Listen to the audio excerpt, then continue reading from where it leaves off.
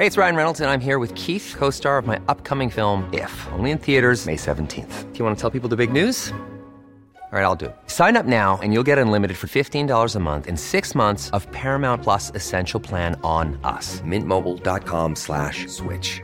Upfront payment of $45 equivalent to $15 per month. Unlimited over 40 gigabytes per month. Face lower speeds. Videos at 480p. Active Mint customers by 531.24 get 6 months of Paramount Plus Essential Plan. Auto renews after 6 months. Offer ends May 31st, 2024. Separate Paramount Plus registration required. Terms and conditions apply if rated PG.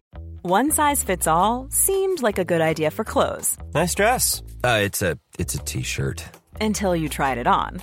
Same goes for your healthcare. That's why United Healthcare offers a variety of flexible, budget-friendly coverage for medical, vision, dental, and more. So whether you're between jobs, coming off a parent's plan, or even missed open enrollment, you can find the plan that fits you best. Find out more about United Healthcare coverage at uh1.com. That's uh1.com.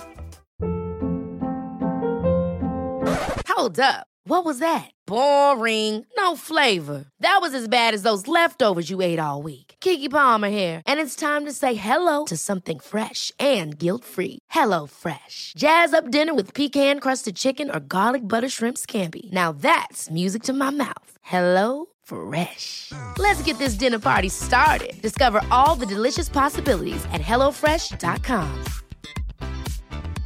This is Paige, the co-host of Giggly Squad, and I want to tell you about a company that I've been loving, Olive & June. Olive & June gives you everything that you need for a salon-quality manicure in one box. And if you break it down, it really comes out to $2 a manicure, which is absolutely insane. It's also so easy to get salon-worthy nails at home with Olive & June. The difference between how your nails used to look when you did them yourself and now with the Mani system is a complete game changer. The best thing about Olive & June, too, is it's a quick dry. Dries in about 1 minute, lasts for 5 days, and full coverage in up to 1 to 2 coats. Visit oliveandjune.com/perfectmani20 for 20% off your first system. That's oliveandjune.com/perfectmani20 for 20% off your first system.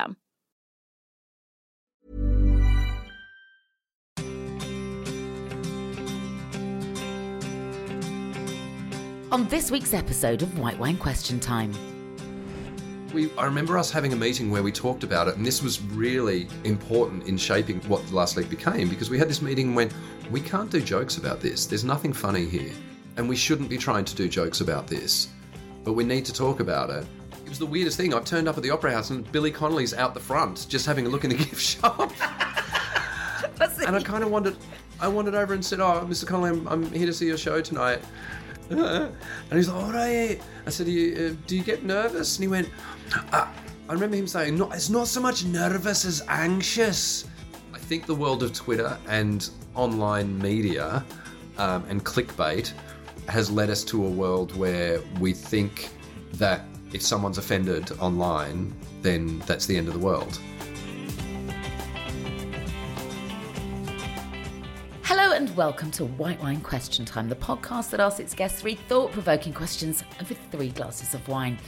And my guest this week is something of a rare find. A comedian who balances his wit, grit and humour, passing comment on the issues of the day live on The Last Leg, and yet all the while still manages to come over as a truly nice guy. His comedy is rarely unkind, and if it is, well, it's usually at his own expense. By the time he washed up on our comedy shores from his native Australia, he was already an established comedian and broadcaster, having honed his craft as a comedy writer on breakfast radio and then as a stand-up before many years going on to host the Aussie TV quiz show Spicks and Specks, which is where he met his wife, Australian opera singer Ali McGregor, when she appeared as a guest. Born and raised in Sydney, he made a name for himself outside of Australia with his own blend of observational comedy and heartfelt storytelling, performing at comedy festivals around the world. In 1997, he made his first appearance at the Edinburgh Fringe Festival and went on to earn 3 consecutive Perrier Award nominations for his shows there from 2001 to 2003. But it was his appointment as the anchor of Channel 4's The Last Leg in 2012, which began its life as part of the London Paralympic coverage before morphing into an irreverent take on current affairs that truly changed the game for him. As well as his work as a host and a stand-up, he's also the host of Super League rugby coverage for Channel 4, a sport he continues to play, and is a passionate advocate for disability rights, having been born without a right foot. and he's also a recent and very successful children's author. He lives with his wife Ali and their 2 daughters between their homes in Melbourne and London, and I cannot wait to talk to him. Let's dial him up, shall we? It's Adam Hills.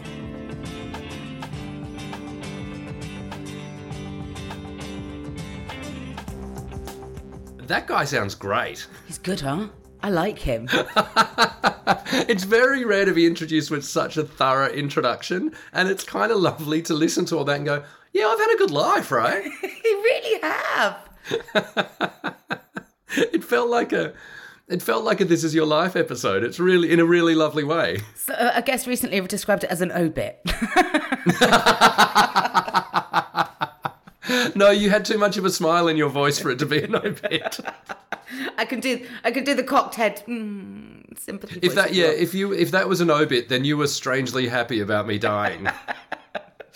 But I think it's always really nice. I mean, certainly for the listener, I always try to lay out the life of the guest so that they know exactly what they're diving into for the next hour, because it's a huge commitment to give someone your ears for an hour.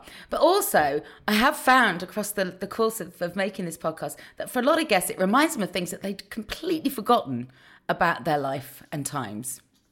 Yeah, I mean, I don't think there was anything I've forgotten. I mean, I think certainly being a stand-up comic, but being, I don't know, possibly of the mindset that I am, I live in the moment is a great way of looking at it. But you're never comfortable with your career. You're always looking at, oh my God, what's next? What's the next gig? What's the next show?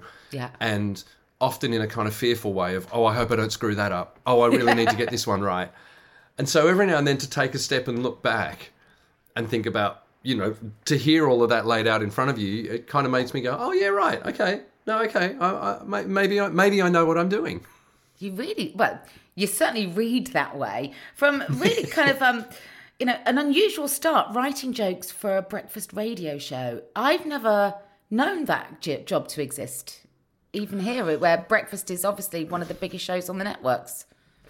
There was a thing in Australia, and there still is, to be fair, that breakfast radio became quite huge in Australia, probably in about the 80s, I think. Mm-hmm. And then by the 90s, it was enormous. And I know that there were like radio consultants from Australia that would come over here or that would go to the States to kind of tell them how to do breakfast radio. But in particular in Australia, like I remember being in my teens and listening to a guy in Sydney called Doug Mulray, who was just your proper... And I mean, I guess the same happened here with people like Kenny Everett. Like, I grew up loving Kenny Everett. Yeah, of course, and he was a Capital Radio DJ. Everyone forgets that. Absolutely. The Kenny Everett show was virtually a radio show just that had been transposed onto TV. Yeah. So I guess, I loved that idea of radio comedy and that style of live comedy. And really, the radio job in Sydney came about because a friend and I, a comedian called Belinda Franks, we were supporting Britain's naughtiest hypnotist, Peter Powers. Peter Powers? Peter Powers was Britain's... Please tell me that's not his real name. Well, no, it's Paul Powers is his real name. Oh, shut up. So Peter Powers came out to Sydney, and to be fair to him, the promoter was terrible. The promoter didn't promote the show properly. Got Belinda and I on as the support acts, and it was an amazing show. Like it was getting men to think they were giving birth on stage or apologise to their wives. So, it was incredible. But it ended up after a week and a half having to close again. Like I said, because the promoter was terrible. I know Peter's gone back to Australia and since toured successfully. Good. So it's not him. And so Belinda and I found ourselves. We'd only been doing comedy for maybe 2 or 3 years at that point, sitting up late one night depressed because we didn't have a gig to go to because the run had been cancelled, drinking coffee at 11 o'clock at night in King's Cross in Sydney thinking, well, now what do we do? And we basically said, you know what? Why don't we apply for a job on a radio station? Why don't we wait until the morning papers come out? Because they used to come out at 1 a.m. Yeah. Especially in the King's Cross area, because same with the King's Cross here, you used to go to get the first editions around 1:30 a.m.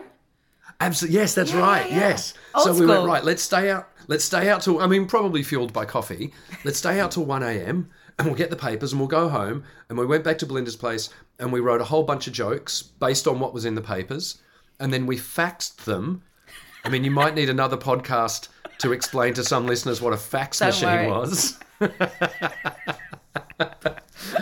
We faxed them, and we faxed them to the number 2 radio station, not the number 1, because number 1 was Doug Mulray, was the guy that I grew up listening to. But we thought, well, no, he's number 1. He doesn't need more jokes. He's not going to look for comedy writers.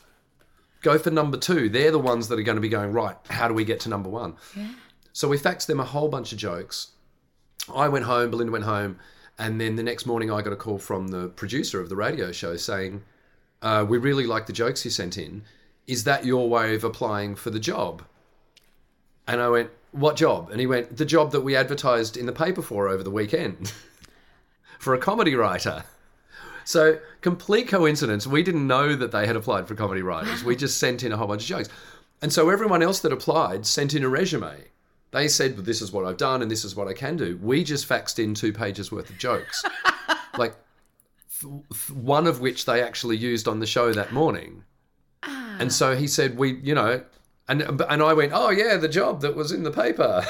And he said, well, you guys are great. Do you want to stay on as freelancers and just keep sending us jokes, and we'll use whatever we can, and we'll pay you for every joke that we use. And so I guess over the next couple of months, we would get together 2 or 3 times a week or over the phone. We'd write jokes, we'd send them in. And then when the new year came around, they basically said, you know what, let's get rid of the old writers. Let's bring in these new guys. And so they took us both on as writers, and within a week they tried to get rid of us. Did they? Why? Yeah, because we didn't know what we were doing. We had no idea what we were doing. You just gave good facts. Yeah, but the old writers were so bitter about being kicked out that they didn't want to come back. So they kind of were stuck with us.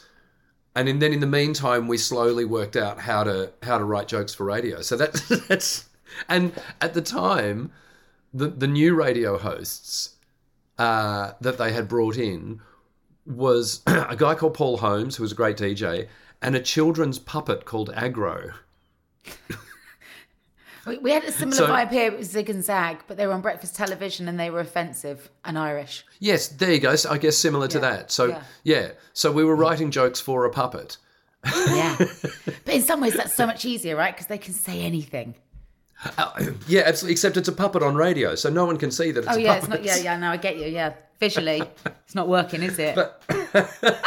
And so I guess after, just a little bit of chutzpah and a little bit of dumb luck and a little bit of being proactive. That's really what this industry is about. Like initiative. The amount of people who sit around and think, well, how do I get into TV, or how do I get a job on, in comedy? We do it. You've got to make it happen yourself. And like I said, we got lucky and we stuck at it. And then I guess after about 1.5 years of that, they then asked me if I would move to Adelaide and kind of go on air. Because gradually I started doing characters on this radio show as well, or sketches or whatever else. So it was an amazing learning experience, because you're doing it live every day. You start work at 4:30 in the morning and you've got to have sketches on air within 2 hours. It's exciting though, isn't it? I love that kind of adrenaline and the deadlines.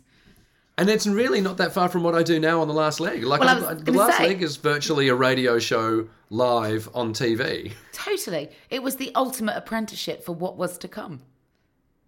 Oh, 100%. Because then I went from there to Adelaide, and then I co-hosted the breakfast show in Adelaide for a couple of years, and then I hosted my own morning show for a while. So all of that stuff, getting people to call in, responding to the news as it comes in, during ad breaks, all of that kind of stuff is still exactly what I do in The Last Leg now. It really is, isn't it? And you do it so well. I mean, 2012, you had, 7 shows commissioned? Was it 7 shows? Or 7? Oh, it's either 7 or 9 for the Paralympics. I can't quite remember. But, and again, so there was a moment in about 2004 when I was asked to go back to Australia and host this music quiz show. And things were going quite well for me over here. As you said, I'd been nominated for the Perrier Award. I was making appearances on TV shows. And I was asked to go back and host Spicks and Specks, this music quiz show. So by the end of 7 years, 270 episodes of hosting that show, then I was asked to come over and do the Paralympics. And it didn't feel like too much of a stretch for me hosting the Paralympic show. It was live. It was about disability sport, which I love. It was about the Paralympics, which I love. Were you playing sport then as well? Were you doing the rugby? I wasn't doing the rugby then, but I had played, when I was in my teens, I played loads of tennis. I was a tennis coach for a while. I played rugby when I was at high school. So, yeah, I mean, even when I left high school and went to university, I studied to be a journalist. And I wanted to be a sports journalist. And funnily enough, after a few days of doing the last leg, Josh and Alex and I started chatting, and we all wanted to be sports journalists. Did you? Well, Alex was. That's how they found him. He was a sports journo. Josh studied at college because he wanted to be a sports journalist, and so did I. So the three of us all then coming together for the last leg was a little bit of magic and luck, again, all thrown in together. It really was. And then whose decision was it, once the Paralympics were done, to keep it going and to turn it into a topical take on the news? Well, there was a funny... So after we did our first episode, again, we didn't know what we were doing. We were still rehearsing. In fact, I remember 5 minutes before we went to air, the producer said, right, we can rehearse part 4 or you can go to the loo, but we don't have time for both. I've been there, Adam, when you've done that. The first time I hosted the X Factor final, we hadn't rehearsed the results show ever. Yeah. Right. Yes. Yeah. So I'm with you. There is no toilet break that's going to help you in that moment. Oh, no, I took the toilet break. Shut up. I just stood there and absolutely wet myself. No, I can get through anything on an empty bladder. So go on, he's in your ear. So we did the show and, it went relatively well. And the next morning they said, look, I remember the ratings were something like 900,000. I had literally no idea if that was good or bad. Yeah. I had no idea. And then I got a call from one of the writers. I was on my way in and he said, right, you better come in quick because there's a meeting here. I think we're in big trouble. And so I walked in and there was a meeting and there was a commissioning editor from the channel and everyone was like ashen-faced. And she ran through all the things that were wrong with the show and all the things that needed fixing. And I found out later it's because the channel watched the first episode and went, oh my God, this is great. We can really turn this into something. Let's get a commissioning editor involved. Let's turn this into an entertainment show. There could be a future here. But it didn't feel like it. It felt like we were naughty school children and we were being chided for not doing it. So the only thing was, I think as we left that meeting, someone else from Channel 4 said, what are you doing after the Paralympics? And I went, I don't know. I think at that point I had planned to go to New York for a month and be the compere of the Comedy Cellar in New York. Right. And I said, I don't know, I might be going to New York. Why? And she said, don't talk to anybody else before you talk to us at Channel 4. And I remember going, I thought you didn't like the show. I thought we just got in trouble for the show. I'm like, okay. And so I think even before the Paralympics had finished, I'd had a meeting. I remember having a meeting with Jay Hunt, who was the head of Channel 4, with my manager, a guy called Addison Cresswell. Oh, the late, great Addison Cresswell. Yeah. Oh. So you know what? He was like a cigar-smoking force of nature, all right, cockney wide boy type thing. We need more characters like him in the business. Addison, you could hear reverberating down the alleyways of Soho when, by 4 o'clock he was in the Groucho and effing and blinding at everyone, yeah. Well, so we're sitting in this meeting with like the head of Channel 4, who I've never met before, and she was saying, and she was lovely, and she said, I'll be honest, Adam, I've never seen an audience connect with someone the way they've connected with you so quickly. People are really connecting with you, and I think you could do big things. I've just never seen this happen before. She's also part Aussie, so there was an Aussie twang in there. She said, and then she looked at Addison, she said, I mean, if we're going to talk contracts, I probably shouldn't be saying all this in front of you, should I? And he looked at her and went, it's all right, darling, keep talking. I'm just watching his fee go up.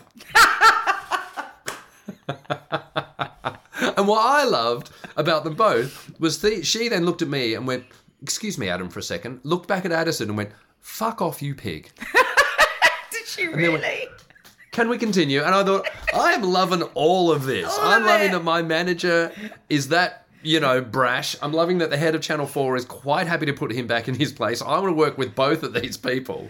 So it all came together. But I swear to God, we had a meeting with Channel 4 where they said, what kind of show do you want to do? And I went, well, why don't we do a weekly disability sports roundup?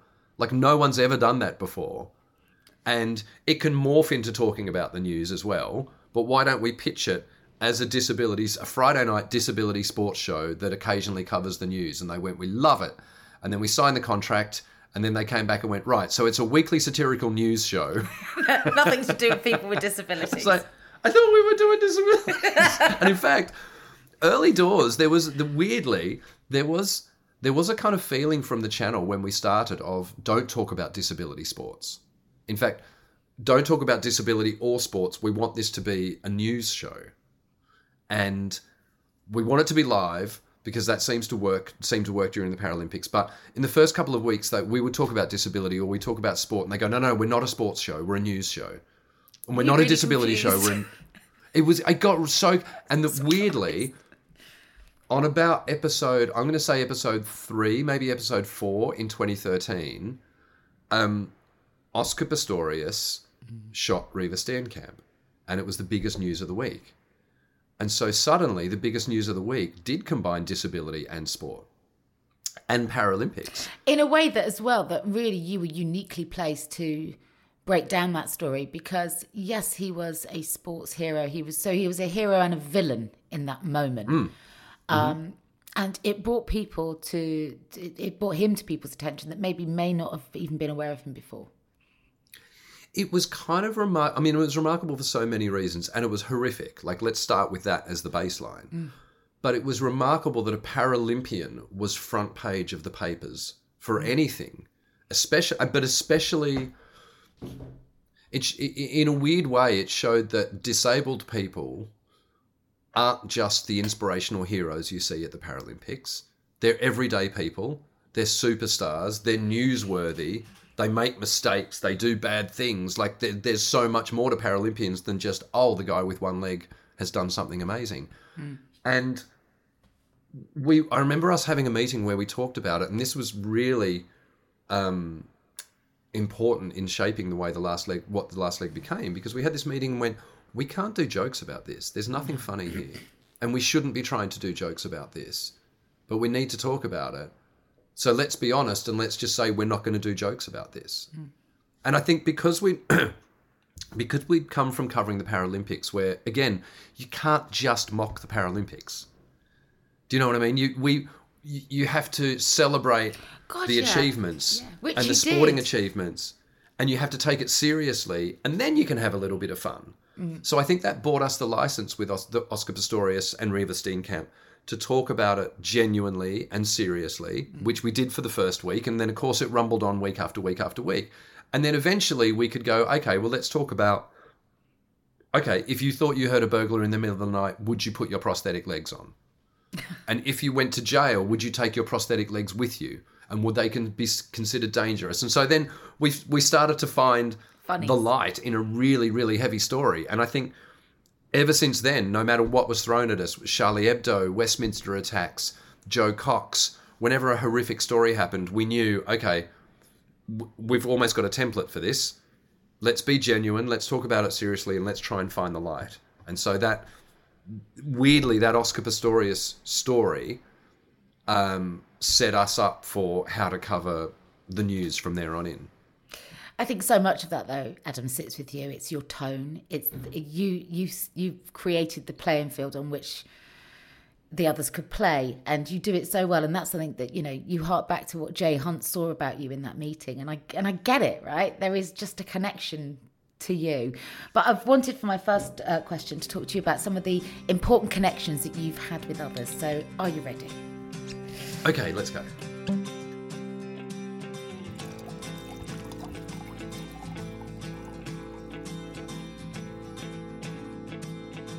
We've just heard there that Jay Hunt was a big game changer in terms of your career. You had a force like Addison Cresswell behind you. But also, I know that just when you needed it most, a kind of guardian angel appeared in your path in the shape and size of Billy Connolly. So I just wondered if you could tell me about some of the people that have been formative in terms of putting you here today where you are. Everyone. Everyone. Shall I start with Billy Connolly? That's a very good place to start. Okay. I refer to him as my hairy godmother. Great. So I first met Billy Connolly out the front of the Sydney Opera House in about 1989. I had gone there to see him do a show. And it was the weirdest thing. I turned up at the Opera House and Billy Connolly's out the front just having a look in the gift shop. And I kind of wandered over and said, "Oh, Mr. Connolly, I'm here to see your show tonight." And he's like, "All right." I said, "Do you get nervous?" And he went, I remember him saying, "No, it's not so much nervous as anxious. You know, I just want to be on stage." But I went and saw him live and he was amazing that night. And then about 3 or 4 years later, I was in Adelaide. I was on radio. The radio station was sponsoring his live show. And so the radio boss said, "Do you want to, we're running a competition for people to go backstage and meet him. Do you want to take them? I know you're a big fan of Billy Connolly." And I went, "Oh my God, yeah." So I went backstage and these people met him and they all clammed up. None of them spoke. And he didn't know, he didn't know what to say, basically. And someone said, "Oh, this is Adam. He's from the radio station." And he went, "Oh, right, are you on radio?" And I said, "Well, I'm actually a stand-up comic." And he went, "Oh, God, did you like the show?" And I went, "Oh, my God, I loved it." I said, "I was learning so much." And he went, "It gets easier as you go along, you'll learn." And he started giving me advice. Coaching you. And we Brilliant. posed for a photo, and then the camera wasn't ready. And he went, "Oh, God, the amount of times you'll spend in your life waiting for a punter's camera to get ready, And at the end of it, he walked off down the hallway going, "Just do it. It's the best job in the world. You'll love it and you'll hate it, but you'll love it. Just do it. Just never stop. Just do it." And so that all rang in my head. And I remember a few years later, in fact, maybe a year later, I was kind of asked if I wanted to... I basically had to make a choice between radio and stand-up. And I remember the boss of the radio station saying, "Look, you've got to choose one because you can't commit either to either of them at the moment." And I had Billy Connolly's little voice going, "Just do it. Just do it." So I went, right, I'm going to go to Edinburgh. I'm going to do the Edinburgh Fringe. I'm going to, start basing myself in London, which I did. And then maybe 3 or 4 years later, I was at the London Comedy Store. I was I was the last act on that night on an amazing bill that was like Mickey Flanagan, Mandy Muden, Dara O'Brien and me. And Billy Connolly came in during the interval to watch the show. And I was the last act on. So I went on stage and told the whole story of him saying, "Just do it. You need to do it." And I was like, and he's here tonight. And they all turned around and everyone gave him a standing ovation. I said, "So thanks to you, Billy. I did it. I'm here at the Comedy Store." Did my set, went backstage, and then he came backstage and he just gave me a hug and went, "You did it. You did it," and gave me a hug. "I'm proud of you. You did it." And hung out backstage with everyone and was just the perfect gentleman. Oh. And then a few years later, I was asked to be on a TV show where people give their, recollections and tell stories of Billy Connolly. And I said, "Oh, I've got a really good story." And they went, "Yeah, we know. We interviewed Billy last week and he mentioned it. So that's why we're coming to you to get the story." He really is your hairy godmother. He is my hairy godmother. So, but there's, I could pinpoint so many different people along the way. Like, I remember very, very, very early on doing a gig where I was compere of the early show and the late show at the Comedy Store in Sydney. Because I learned I had this skill to compare. Not everyone can. Because you've got to be vaguely responsible. You've got to not steal the limelight. You've got to stick to your time, and then you've got to you've got to get the audience in the right spot, then bring on the next act. You've got to ad-lib with them. Not everyone can do that. Like, some comics will go out. You've got to be a funny traffic cop, right? That's a great way of putting it. All moving all night. Yeah. Yeah, again, the kind of stuff that I do on the last leg in a way. And so what had happened this night was we'd had a full house in the early show, and then the second show, there were only about 50 people, but 40 of them had been in the first show. And they'd seen all my jokes. I had no new material. So I started talking about my prosthetic foot, being born with one foot. And I said, I made a joke. I'd been at a party on the weekend where I said, "Oh, I've got an artificial foot." And a woman said, "Can you still have sex?" And I thought that was hilarious. And I left it at that and I moved on. And this comedian backstage... Response. I know, right? What kind of sex is she having? Well, So there's the interesting thing. At the time, this comedian backstage, a guy called Richard Carter, just said, "You're not good enough to talk about your leg yet."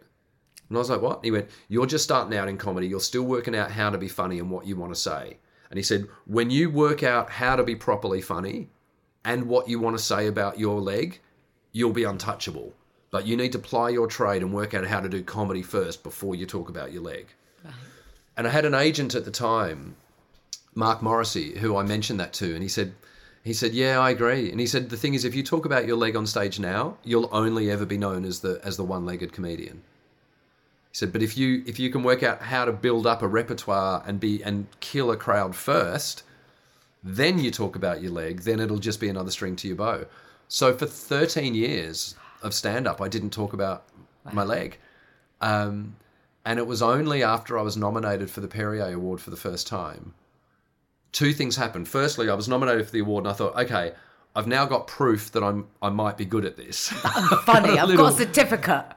I've got a trophy, like a nominee's trophy that says maybe I know how to do this. But that was also 2001. And then I would say, maybe 2 weeks after the festival finished, not even that, I flew through Heathrow Airport 3 days after September 11 to go to do a gig in Paris. And my foot set off the metal detectors, which it always does. But normally I would just go, it's a prosthetic leg. But there was more tension around because it was 3 days after September 11. And so I thought, right, well, they're going to want to check it. But the guy just got really freaked out and was like, "Oh, I'm really sorry, mate. No, go through. And I'm like, "Well, no, I'm happy for you to check. Like, there might be a knife down there. Have a look." And he's like, No, go. And I thought, well, this is ridiculous. Like, this guy is more freaked out. I then wrote a line. I talked about it on stage, and the line was that he had a look on his face that said, "I don't care if the plane goes down. I don't want to offend a spastic." And I purposely made that line as offensive as possible because I wanted it to come across that... Because he had that look of, "I'm so freaked out by your leg that I don't care if the plane goes down, I don't want to offend you, and I don't even know how to talk about you, and I'd probably get the word wrong anyway." So that's why that line was there.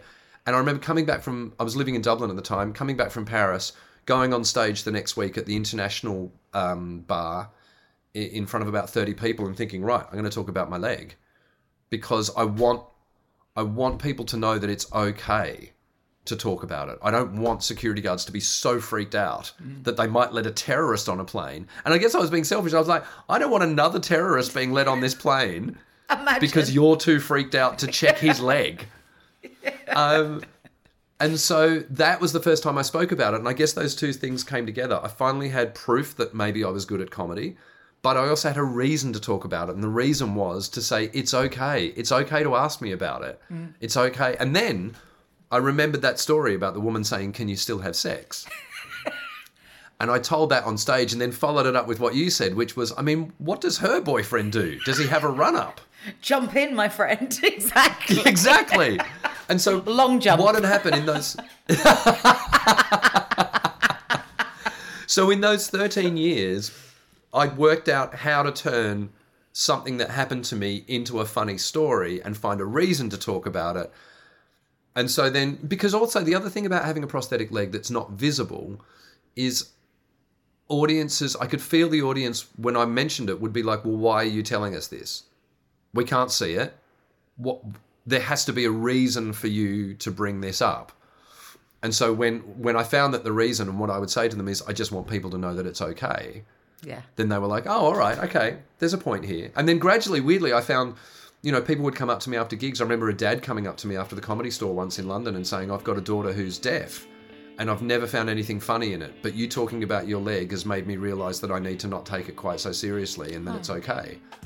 So, and then weirdly, that "is it okay" became part of the last leg. Which takes me beautifully to my next question, because I really wanted to talk to you about what is and isn't okay, if that's okay.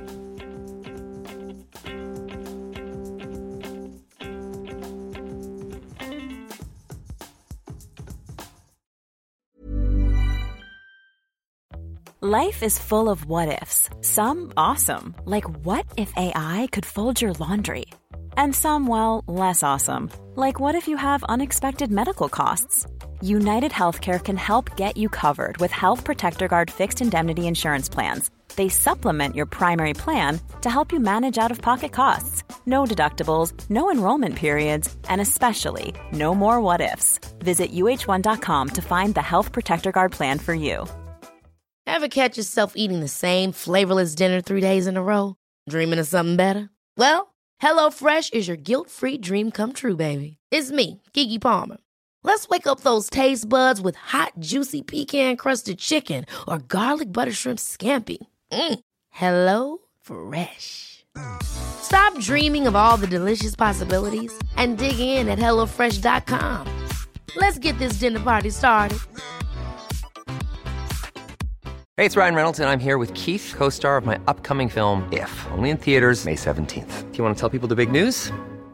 All right, I'll do it. Sign up now and you'll get unlimited for $15 a month and 6 months of Paramount Plus Essential Plan on us. Mintmobile.com/switch. Upfront payment of $45 equivalent to $15 per month. Unlimited over 40 gigabytes per month. Face lower speeds. Videos at 480p. Active Mint customers by 531.24 get 6 months of Paramount Plus Essential Plan. Auto renews after 6 months. Offer ends May 31st, 2024. Separate Paramount Plus registration required. Terms and conditions apply if rated PG.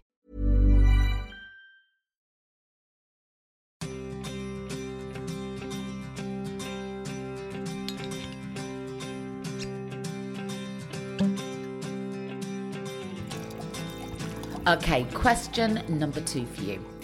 On the last leg, you started the hashtag Is It Okay, which was a kind of a conversation starter. You wanted to dismantle some of the stereotypes around conversations, like the woman who said to you, you know, can you still have sex if you've only got one leg? And people then started writing in or tweeting in saying, is it okay to ask, for example, why some people are competing because they don't look particularly disabled in the Paralympics? Or is it okay to find a Paralympian fit? And did you enjoy being able to kind of pick apart an uncomfortable conversation and give it license? Yeah, well, funnily enough, the producer of the original Last Leg was a guy called Pete Thomas. And he and I sat down with another writer called Adam Vincent, and we were talking about what could be possible segments on the show. And we knew that people would have questions about the disabilities. And we knew that we had to demystify them. And so his name for the segment was going to be like Paralympic surgery, but like a politician surgery where people can come along and ask questions. Yeah. And then, in all honesty, we just forgot to do it in the first show. It was such a mad kind of scramble to pull this show together that we never did it. And then it was probably that night, I looked on Twitter afterwards to see what people's responses were. And someone wrote, is it okay to ask? Exactly. Is it okay to find a Paralympian fit? And then someone else said, is it okay to ask what the disabilities are? Because some of them don't look disabled. So the next day we got into the meeting and I read those out and we were like, oh yeah, this is the Paralympic surgery idea. We should definitely do this as a segment in the show. And then the director, Jules, said, hashtag is it okay? Yeah. And we went, oh, that's great. That's really good. And it was just, again, a lovely accident that those two questions were both phrased with is it okay in it. Brilliant. So, and that was it. It kind of took off from there. And what were some of your favourite questions regarding is it okay? During the Paralympics, my favourite was, is it okay to ask how a guy with one arm gets out of the swimming pool? Or a guy with no arms gets out of the swimming pool? Of course it's okay. I mean, is it okay? I mean, I think it's okay. Of course it's okay. Yeah. But the reason I loved that question is that it came from one of the American wheelchair rugby players. Ah. So, again, another accidental fascinating thing happened. Because we were on live at 10 o'clock every night, and the Paralympians all had to go back to their dorms and just do nothing, they're not allowed out, they all ended up watching our show. Yeah. So it's been, I remember Sir Philip Craven, who was head of the IPC, on the way to Rio said, you guys are more famous outside of the country than you are in Britain. And he said, you don't realise it because every Paralympian from around the world has watched The Last Leg in London in 2012. And they loved it because they'd never seen anyone do what we were doing before about Paralympics. So to get a question like that from a Paralympian, from the American wheelchair rugby team, saying, is it okay to ask? It made me go, well, great. That means Paralympians are watching it. But it also means for the audience at home, they're like, oh, yeah, of course, disabled people have questions about other disabled people. Yeah. You don't walk around with a dictionary inside your head with all an encyclopedia even, of an answer for every disability and conundrum it presents. So for me, the is it okays that I like the most are the ones that I don't know whether it's is it okay. And we have to have a discussion about it. And I think the world of Twitter and online outrage and online media and clickbait has led us to a world where we think that if someone's offended online, then that's the end of the world. And when it comes to jokes, you can break jokes apart and you can get very nerdy and mathematically precise about who's the victim of the joke and what exactly is that you're saying and all of that kind of stuff. But it really, most of it comes down to intent. Yeah. Who are you trying to make fun of? And even, funnily enough, I was on a chat show in Ireland recently, and I ended up talking about doing a bit that I've done in stand-up, which is I was so excited when I got my first blade prosthetic. You know, like those proper Paralympic blades that look really cool because I'd seen people with blades on TV and I always wanted one. And then eventually they made one that would fit my stump, and I was so excited. And then Oscar Pistorius ruined it for all of us. It was sexy for a minute, and then he ruined it. Exactly. And I said, now I know how Charlie Chaplin felt when Hitler stole his tiny moustache.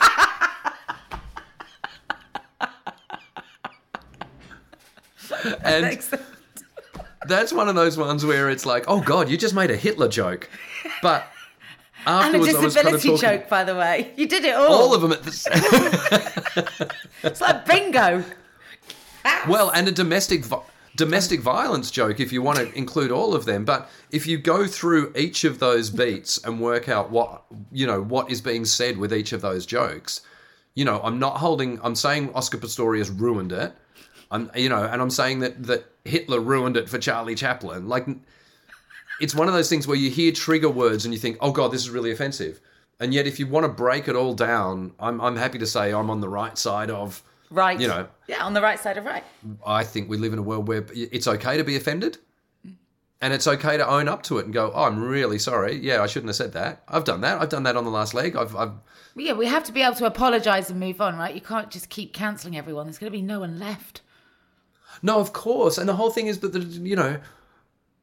the idea that there is a cancel culture. Like I did an interview a couple of years ago about cancel culture, and I went, tell me one person who's been cancelled really for what they've said. Like, it's not, I don't think cancel culture is a big deal, as big a deal as some people. I think Sharon Osbourne feels that she was cancelled. For backing Piers Morgan's right to have a freedom of speech. Not that necessarily she agreed with what he was saying, just that he had the right to say it. What was she cancelled from? The talk, ironically. She was silenced. Do you know what? I will say that there is an interesting discussion to be had about cancel culture and about how... Because for me, if you look at people like, for instance, okay, say Louis C.K. Well, actually, no, I'll tell you what, we don't need to talk about Louis C.K. Let's talk about Kathy Griffin, Roseanne Barr, and maybe Sharon Osbourne as well. Because it seems to me that the only people that I know that have been effectively cancelled for what they've said have been women. The only examples I can think of have been... Roseanne Barr was a Trump supporter and her show was dropped. Kathy Griffin was very anti-Trump and she had a huge backlash. And you've just brought up Sharon Osbourne. It's the interesting thing. There are very few, if any, in particular white men who've been cancelled for what they've said. I mean, Dylan Moran made a great point. So Louis C.K. was masturbating in front of people that worked for him. He would. So that's a sexual abuse. It was a sense of sexual abuse, and his thing was, well, I asked their permission. But if you're a runner on a TV show, and the guy hosting the TV show, like if I said to one of the runners, "Can you come to my dressing room while I masturbate?" I mean, just the asking in itself is kind of tricky. And if they feel like they have to because I'm the boss. So, and Dylan Moran made a great point. Someone said, does he deserve to be cancelled? Blah blah blah blah blah. And Dylan Moran said, well, okay, imagine you're the best. I think he said, imagine you're the best crocheter in the world and you turn up to the World's Crochet Championships and everyone's expecting you to win, and then you start masturbating in front of people. You're going to have to answer some questions. Like, that's not cancel culture. That's and look, and my point is, I think it's actually, I think what he's doing is indecent exposure at best. Even if you say you ask for permission, if you're asking somebody who's got no power in that situation to kind of, or feels powerless in that situation, that's an abuse of your own power. Right. And then he went and talked about it in a stand-up show and filmed that stand-up show, and that stand-up show, I'm pretty sure, won a Grammy. So, and look, this is nothing, like I said, I know Louis C.K. and I've worked with him before. My point is, not only was he not cancelled, he won a Grammy for talking about it. So. Yeah. In some ways, we have to have these conversations. We have to talk about them as uncomfortable as they are. And you do it brilliantly on The Last Leg. I mean, there was a clip that, I, as a woman, I just thanked you for, which was to do with just over 2 years ago now, Sarah Everard, as we know, was kidnapped, raped and murdered by Wayne Couzens, who was a serving police officer. And in the immediate aftermath of her death, there was this kind of shit show of advice that was issued by the Metropolitan Police to women who felt that they weren't safe in the company of a lone officer. And it told them to, quote, run into a house, wave down a bus or call the police if they didn't believe the officer was who they said they were. And the narrative that was amplified, obviously, on social media, which was awash with advice on ways women could and should protect themselves from men, rather than calling upon men to address male violence. And you, quite rightly, were having none of it. You're appalled. And you had your say. There's also a lot of talk today about what women can do to stop being murdered by men. I think we need to talk about what men can do. Like, for example, calling out inappropriate behaviour from other men. Whether it's someone you work with, one of your best mates, or just some bloke in a pub, if you see something, you need to say something. The man that killed Sarah Everard was known to watch brutal pornography, had been accused of exposing himself to women a number of times, and was known to his previous workmates as the rapist. This week, women have had to imagine their worst nightmare come true. All you have to do is have an awkward conversation with your mate, or your mate's boss. It's time for men to step up and call out other men, even over the things that seem little, because those little things can lead to something big. Now, we all know that violence against women is not okay, but laughing about it, dismissing it and covering up is also not okay. And if you're doing any of those things, you're part of the problem. The response back from that, well, you tell me, how did it feel to stand up and have a conversation and outline what's not okay? It's really interesting that you bring that up, because for me, it's funny. Many years ago, I was hosting a concert for the Dalai Lama in Perth, and it was a weird thing. It was a whole bunch of bands all performing, and I was hosting it. But we had an audience with His Holiness, and he came and sat with us. And the one thing I took away from it, which I ended up saying on stage, was I remember him saying, he said, I am simple Buddhist monk. He said, I don't know music, I don't know comedy, but I know this. You have a microphone. You should use it to say something. And I've always taken that, and I like that. If you've got a microphone, you should use it to say something. So I think in the week after Sarah Everard's murder and that advice that had come from the police, I mean, look, I have a couple of writers that work with me on The Last Leg. Some of them, some men, some women. So it's good to get and I want that because I want a woman's perspective. But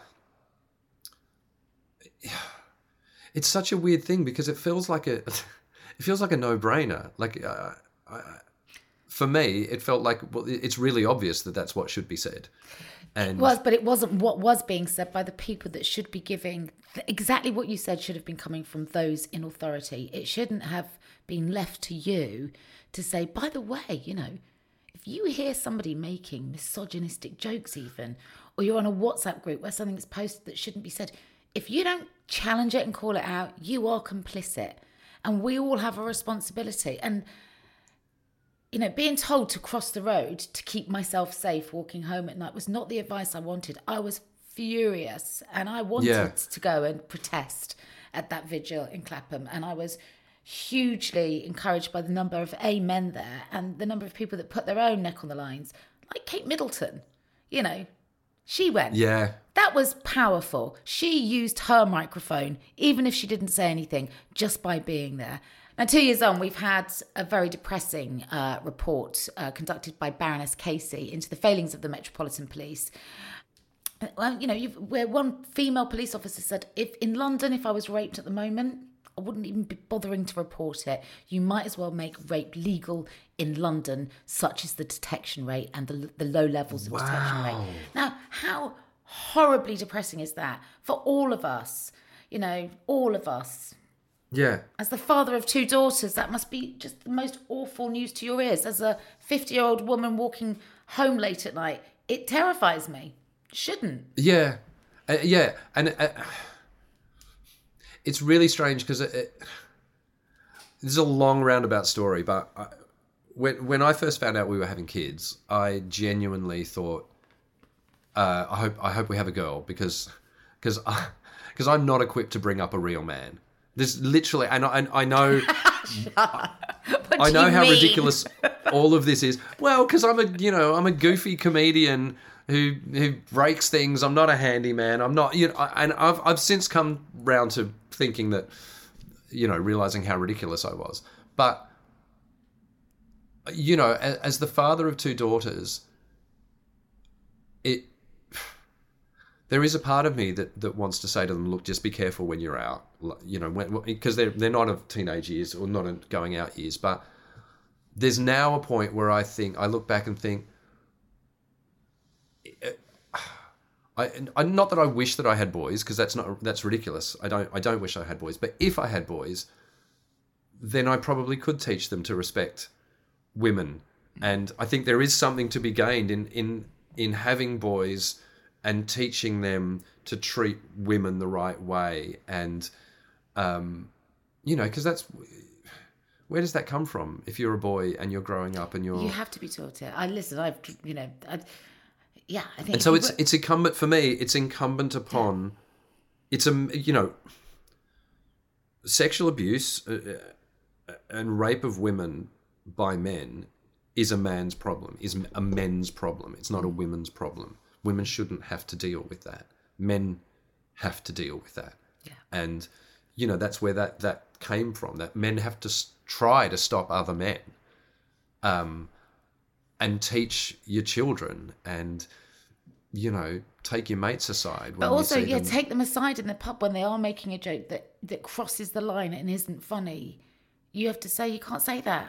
No. Just going home and going, oh, God, he sounds a bit dated now. And, did you call it out? No. Well, you kind of got to. And yeah, it really is uncomfortable. But trust me, so's trying to find a safe side of the street at 11 o'clock at night when you're walking home on your own. Join me. Yeah, absolutely. I read an amazing thing once, and I'd have to look it up. It's so long ago, and I'm going to be so vague that it was called Frown Power, or the Power of Frown, or something like that. And it's about when someone tells an off-taste joke, whether it's misogynist or whatever, or racist or whatever, you don't even have to call it out. If you just don't laugh at it, do you know what I mean? Like if you're in a group of people, if I'm in a group of people and I tell a joke that's off colour, if everyone's laughing at it, I'm going to think that joke's fine. Well, it's validation, right? Yeah. Yeah. If no one laughs at it, then something in my head's going to go, maybe that joke's not appropriate. It's such a weird thing. I've done that with cab drivers. I've done that, when someone says something, all you have to do is just go quiet. And that person suddenly, then they feel awkward. Yeah. It's genuinely, that's a good starting point, I think. Yeah, even if you don't feel brave enough to be vocal, just drown them in silence. Laugh. Yeah. Don't give them the awkward laugh. Just kind of go, uh-huh. And then that person is stuck silently in the front of the cab or in the corner of the party going, oh my God, I've got to live in this awkwardness that I've just created. Feeling like a schmuck, yeah. So there was a point on The Last Leg where I used to rant about stuff and they kind of went viral. And I remember the channel at the time going, oh, do more of those because they're getting loads of attention and loads of hits on YouTube. And they were. But they had to come from a real place. Yeah. You can't just confect. Because, otherwise you're Howard Stern with nothing real to say. Exactly. Yeah. But then it kind of felt, especially around 2015, 2016, around Brexit, around Trump, that everybody was shouting. And there were a lot of angry people ranting on both sides of the divide. Yeah.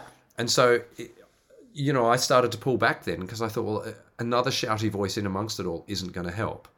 And also, I'm getting older. There's something funny about a young, fresh face ranting, but an older face ranting. I don't know. You know what? I think when you chose your moment with that piece with Sarah Everard, it was really powerful. And there was nothing funny in it. It wasn't you being a comedian. It was you just being a really good citizen. Well, thank you. And I think that's for us. Again, that comes from covering the it comes from covering the Paralympics, which is a sport that you have to be genuine about. You can't just mock. But it also comes from, radio. Like when you were talking about before about the connections and the people that influenced me, I remember a radio announcer called John Vincent, who was incredible. Some people were just born to do radio, and he was amazing. He used to start each show by saying, "Well, good morning, listener." And I joked with him once and said, "I love that you think you've only got one listener. I think that's a really funny joke." And he went, "No, it's not a joke. People only listen to the radio on their own. Yeah. People don't listen in groups. It's a totally different conversation." So just talk to them as if they're one person. I was like, "Oh, right." But we did a thing. I remember being on radio in Adelaide when the Formula One driver Ayrton Senna died. And he was huge in Adelaide because at that point the Formula One Grand Prix was in Adelaide. And he was a hero. I think he had won it a couple of times. He was and people were devastated. And I remember Vinny saying, we were trying to work out what to do on radio that morning. How do we pay tribute to him? What can we do? We can't be funny. Do we do a sketch? What do we do? And he said, just ask people how they're feeling.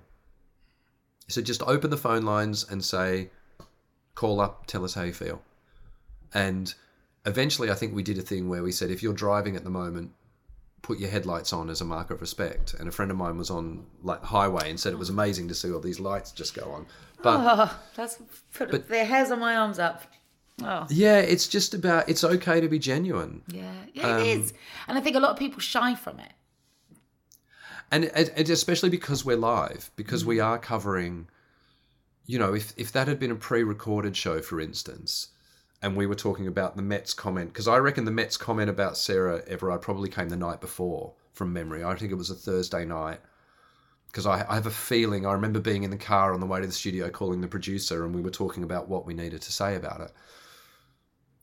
If that show had been pre-recorded and then went to air 2 days later, it wouldn't have felt as urgent. It wouldn't have felt as necessary. So I think all of those things, being live, having the radio experience, knowing that you can be genuine about a subject, all of those come together.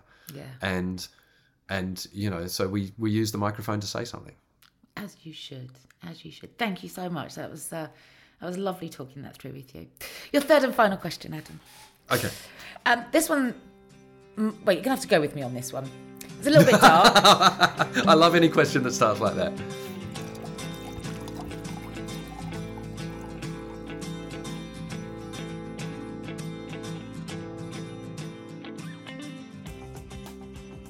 Imagine, if you will, that you were sadly to die tomorrow and you find yourself at the pearly gates, only to be told that before you cross over to the other side, you can return to Earth for 1 hour. And I want to know, in that 60 minutes, where do you go? Who do you see? What do you say to them? How do you spend your final moments on Earth? Oh, you're going to make me cry. You really are going to make me cry. Okay, I'm not even going to think it through. I'm just going to say I'm going to see my wife and kids. Yeah, that's it, isn't it? It's and in so particular, simple. my daughters. Yeah. Just spend time with my daughters for an hour. What would we do? It wouldn't even matter what we did. Just be something really banal, like watching Brooklyn Nine-Nine or drawing. Probably drawing with my kids. I think is my favourite thing to do. Is it? And both of them are quite artistic, and I think my favourite moments are, maybe music on in the background, not necessarily, but just drawing. And sometimes my eldest is now 12, but she'll still do it. She'll still create something. I think last holidays we were making stickers together. But I think it would just be sitting around a table with my daughters just drawing. And for me, I like drawing cartoon characters. So it would be like Mighty Mouse or Banana Man, or I just go online and search a cartoon character and then draw and then paint. And then my daughters are scribbling and drawing and just, it's for me, that's what life's about. And it hurts me because I have to spend so much time away from them because, we were all living together in 2019 over here in London, and then my daughters started getting homesick and my wife was getting work in Australia, and we kind of went, well, that's fine. I can do 10 weeks away at a time and then go back. But my dad worked for Qantas, so he was always away. So I knew what it was like to have a dad that was gone for 2 weeks, but when he was home, he was properly home. So with present. Nothing in the diary. Yeah. How lovely. And like now, I go back to Australia in a couple of weeks' time, and I've purposely cleared the diary as much as possible. And I remember, of all the people who reminded me of this was Frankie Boyle. Frankie Boyle and I were doing a weekend of gigs in Newcastle once. That great sentimental fool. Honestly. So there was a comedy club in Newcastle called the Hyena, and when you played there, they would put you up in an apartment, because I think the owner of the club owned an apartment. And so you'd spend a weekend with just some random comic just living together. And I had 2 weekends in the space of 6 months where it was Frankie Boyle. And Frankie and I would sit up and, we'd go out and I think we were both drinking at the time, but then we'd come back and we'd have cups of tea and we'd talk about the universe. And I remember him talking about how his dad would come home at probably 7 o'clock every night. He'd go to work, go to the pub, and then he'd come home. And I was like, oh my God, that's what dads did. Because my dad didn't. My dad would be gone for 2 weeks, and then I'd come home from school one day and he'd be in a beanbag watching, Warner Brothers cartoons, and then that's it. We'd have him home for 10 days. Oh. So I guess that's kind of what I've ended up doing with my daughters, which is, it breaks my heart for me to be away from them, but I hope it teaches them that you can have a job that you love and that, there are no boundaries. You can go anywhere in the world and do whatever it is that you love. But when I'm with them, it's just about being with them. And 9 times out of 10, it doesn't matter what you're doing. Just being there and really being there, as you said, being present is what's important. So for me, that extra hour, just colouring in with my girls. Yeah, and it is this. I think in so many ways, lockdown taught us that it's the stuff we missed was really just people.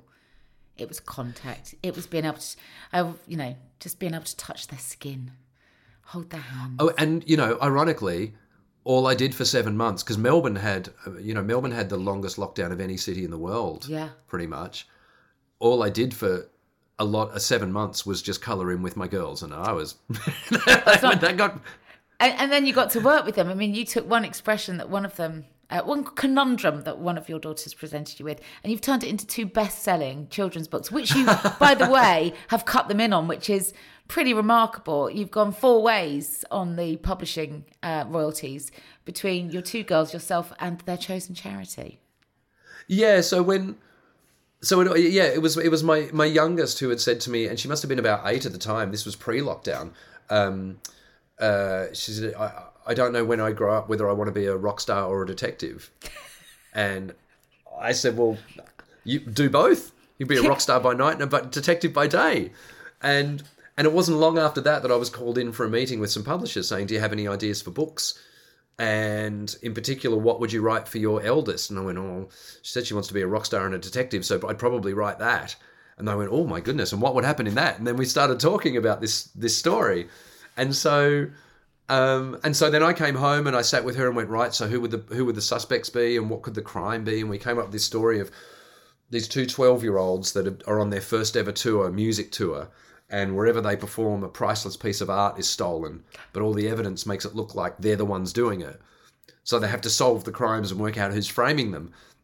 And I said to both my daughters, I said, look, I'm going to split the proceeds, what I get paid for this, with you guys. And then one of them said, well, no, you should get some as well. And I was like, okay, fine. And then one of the other ones said, well, actually, and let's give some to charity. Let's split it 4 ways. So, and to be honest, like, we've not got around to working out which charity we're going to give it to. I think we identified there's a place in Melbourne called the Song Room, which takes music lessons to disadvantaged schools.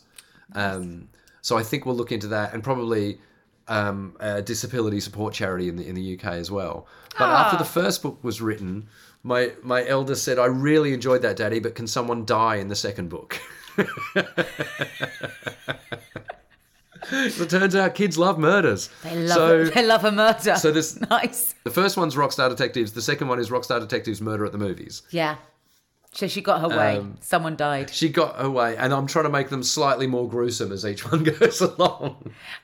You're the perfect man for the job with this, though, because you know how to land a really great message in a really entertaining and compelling and often funny way. And it seems like such a no-brainer that you would write young adult fiction, because 12-year-olds, it's not like you're doing 6 words on a page and a doodle. This is proper narrative. It's got to be a proper story, and I wrote the first story without plotting it through and planning it. And the editor said, "Yeah, next time maybe if you're doing a detective story, maybe plan it a little bit." Again, that idea of if you've got a microphone, use it to say something. I've tried to put some positive messages in there. The second one in particular is about how representation matters, because it's Charlie and George are the 2 kids, and George is in a wheelchair. But it was important for me to write that in a way that the wheelchair actually makes him a better detective, in that he's faster. There's a chase scene and he's going downhill, but because he's in the wheelchair, he's faster than someone who's running. Superhero. Absolutely. So, I've tried to make it positive and put takeaways in there for the kids that, again, you're just using the microphone to say something. Yeah.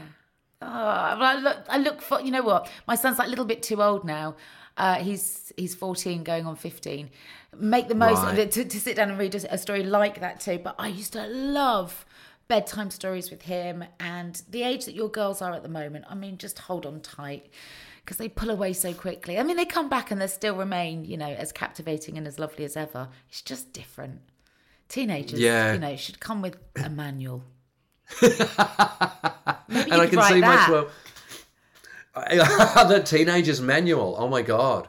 Before we go, I'd love to come and have dinner at yours one night. And when I say that, I'm not inviting myself to your house. I'm inviting myself, and I'm going to make a booking. You've got a restaurant, Adam, not far from where I live. I have. Oh, is that close to where you live? Yeah. Well, I'm South London, and this is SW6, isn't it? Parsons Green. It's Parsons Green, and it's so. Tell me what it's called, because it doesn't sort of scream cuisine. It's called The Freak Scene. Yeah. So it sounds like you could go there to be terrorised or fed, but that's not the case. It's kind of Pan-Asian punk, isn't it?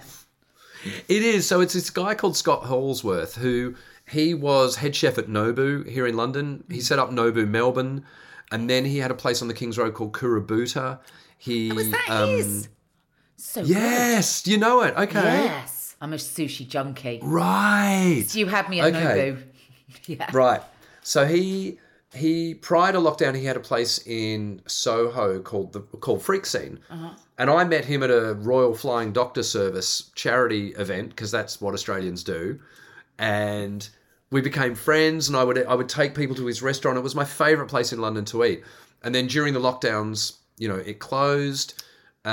He started up a pop-up last year in Clerkenwell, and I took my wife there, and afterwards he was saying, "Look, I'd love to get Freak Scene happening again, but I just don't have the money. I need investors." And it was on the way home, she said, "You should invest. You've got a little bit of money. Why don't you?" And so I took him out to dinner and said, "Okay, what do you need? What can we do?" And then said, "Go and do it," because he's the guy that does it. And he's just created this amazing vibe. The food's like deep fried bao buns with red duck curry. It's like tuna sashimi pizza. I saw some really nice looking. Was it yellowtail with jalapenos, and the beef tataki looks good. I have had a look, Adam. I'm not just like blowing smoke up your ass. I'm coming for dinner. Oh, would you want to? I've selected my dishes. Awesome! I'll sort you out. And it's so exciting, and it's all because of him. He's like a rock star of cooking. Right. So but I've spent a couple of nights at the restaurant already since it's open, and I could see. I'm not drinking at the moment, but I could see how you could ruin your life. As a restaurateur. As a restaurateur. Oh, my God, yeah. But it's exciting, and it's a little bit of magic's happened again. Adam, thank you so much for talking to me today. It's been, well, everything I'd hoped it would be. I've been watching and listening for a long time now, and I'm a huge fan, so thank you. Oh, it's been absolutely my pleasure, and I can't wait to have dinner with you. I'm coming. And if you live in the Parsons Green area or in London, or you don't mind driving a bit for some fine food, Freak Scene is available. You can book it on Open Table or wherever you get your dining reservations. And Beautiful. the 2 children's books, you've got Rockstar Detectives, A Murder at the Movies, and Rockstar Detective, the original book, are available now wherever you get your books. Ideal gifts for anybody that's pre-teen. Those children that still talk to you.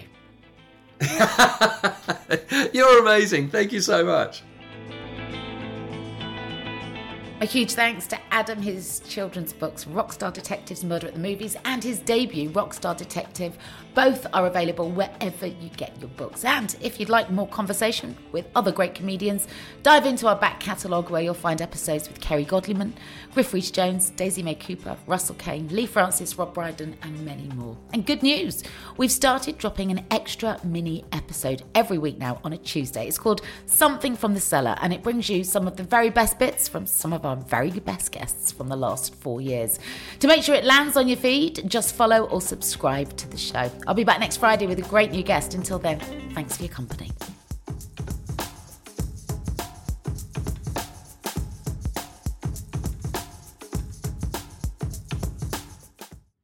White Wine Question Time is a Stack production and part of the Acast Creator Network.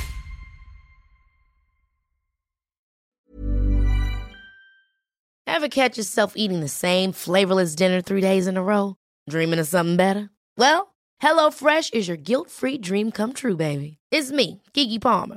Let's wake up those taste buds with hot, juicy pecan-crusted chicken or garlic butter shrimp scampi. Hello Fresh.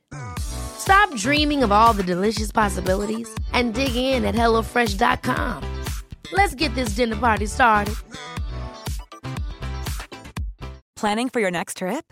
Elevate your travel style with Quince. Quince has all the jet-setting essentials you'll want for your next getaway, like European linen, premium luggage options, buttery soft Italian leather bags, and so much more. And is all priced at 50 to 80% less than similar brands. Plus, Quince only works with factories that use safe and ethical manufacturing practices. Pack your bags with high-quality essentials you'll be wearing for vacations to come with Quince. Go to quince.com/pack for free shipping and 365-day returns.